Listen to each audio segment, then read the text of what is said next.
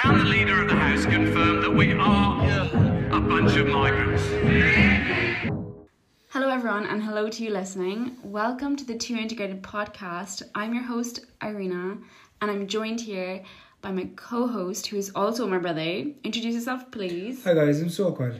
Thank you. So we're going to get right into it. The reason that I've started this podcast is because I'm currently studying Digital Humanities and IT in UCC, and as part of our final year, we have to do a project on a topic of interest. The topic I've chosen is on immigration and the integration of Albanian citizens into Ireland specifically. We have to digitise the project somehow, just because I am doing partially IT course. So I chose podcasting just because it's very in at the moment. There's just such a market for it. And also I just genuinely am such a great talker. Like, I could go on for ages about stuff that I love and things that I'm passionate about. And this is definitely one of those topics, just because we both have first-hand experience with immigration. We moved here when we were really young, so we have plenty stories to share and tell. I'm currently interviewing other immigrants in the Albanian community here, just to gain a different perspective than ours. I mean, many of them have gone through worse things than we have, definitely, because they've had to live in direct provision centres, they had to seek asylum. A lot of them did come here illegally as well. So we just have loads to talk about in general. We have about 20 episodes planned. We just can't wait to get started, honestly. I also work with the refugees myself, so I have a lot of knowledge about that situation. If my company is listening, however, I'm well aware that I cannot share the stories, and I will not be doing that. I will only be talking about the legal system when it comes to seeking asylum, and that is just common knowledge that is online for everyone. So just a disclaimer there. I also won't be saying what I do, just in case my company won't be happy about that, so that is also going to be confidential. Anyways, moving on. A lot of these stories that we're going to tell, my own friends don't know. They're just stories that I imagine to tell my kids in the future, or a significant other, but I haven't told anyone any of these stories in depth, to be honest, just because they're extremely personal.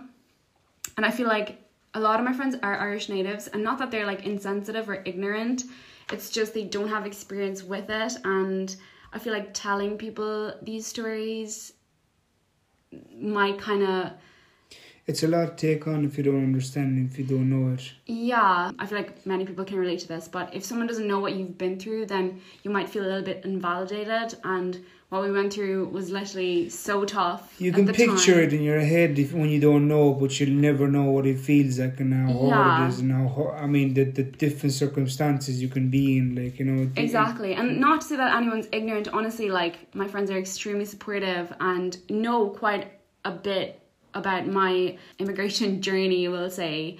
It's just many things will probably come as a shock to them, because they'll be like, oh my gosh, I had no idea that she had this experience and whatnot. But nonetheless, my friends are supportive. I know I keep saying that, but they are. I love them so much. I know they're listening. Anyways, I feel like a lot of people think that I am quite a quiet person, or shy or whatnot, but I really don't think I am. I think I'm just really calm and quite a private person. There's just plenty of things that I refuse to talk about, or that I just don't talk about, because I don't think that people need to know certain things about me, and this has been one of them. For a while when I was younger, it was an insecurity of mine that I refused to talk about me being foreign and stuff like that, but I'm way past that stage. I love my foreignness. I could talk about it all the time, honestly. I've embraced it very well, we'll say that. I have been thinking about this project for years now. I started thinking about it since second year in university. This is how it kind of came about. I was volunteering at a Digital Humanities conference, and there were just plenty of people from my degree, or my department there, who were talking about stuff that they were doing, research and technology and stuff like that, and it was just extremely inspiring.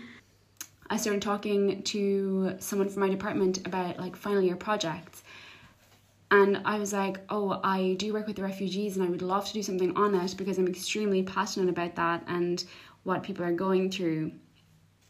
And she was like, we definitely do something interactive with it. I think that would be extremely like beneficial and people would definitely be interested in that. For 2 years, I kind of let the idea go. And now that I am in final year, I was like, how can I get this started again? And obviously being in the middle of a pandemic, that was quite hard because like I couldn't contact agencies to get in contact with refugees and kind of interview people face to face and stuff like that. But I worked around it. I am interviewing immigrants instead who have been through it in the past. Some are still going through it actually. I mean, we have plenty of family friends who know a lot about these situations because they've been through them. So they've been extremely helpful and I just want to say thank you to them for getting involved and sharing their stories. It has been really, really appreciated. Okay, so I think we've covered everything that I needed to for the introductory episode. So if anyone has any questions, please head over to our Instagram at 2integrated with the number 2. We would love to answer your questions. We also have plenty of content planned there as well. We'll be sharing the interviews anonymously, of course. We'll be sharing those stories. If you want to read some of them, a lot of them are so interesting. Literally all of them are so interesting, of course. Please have a look there and you'll hear from us in a couple of days. Thank you so much for listening. Thanks, guys. We'll see you soon.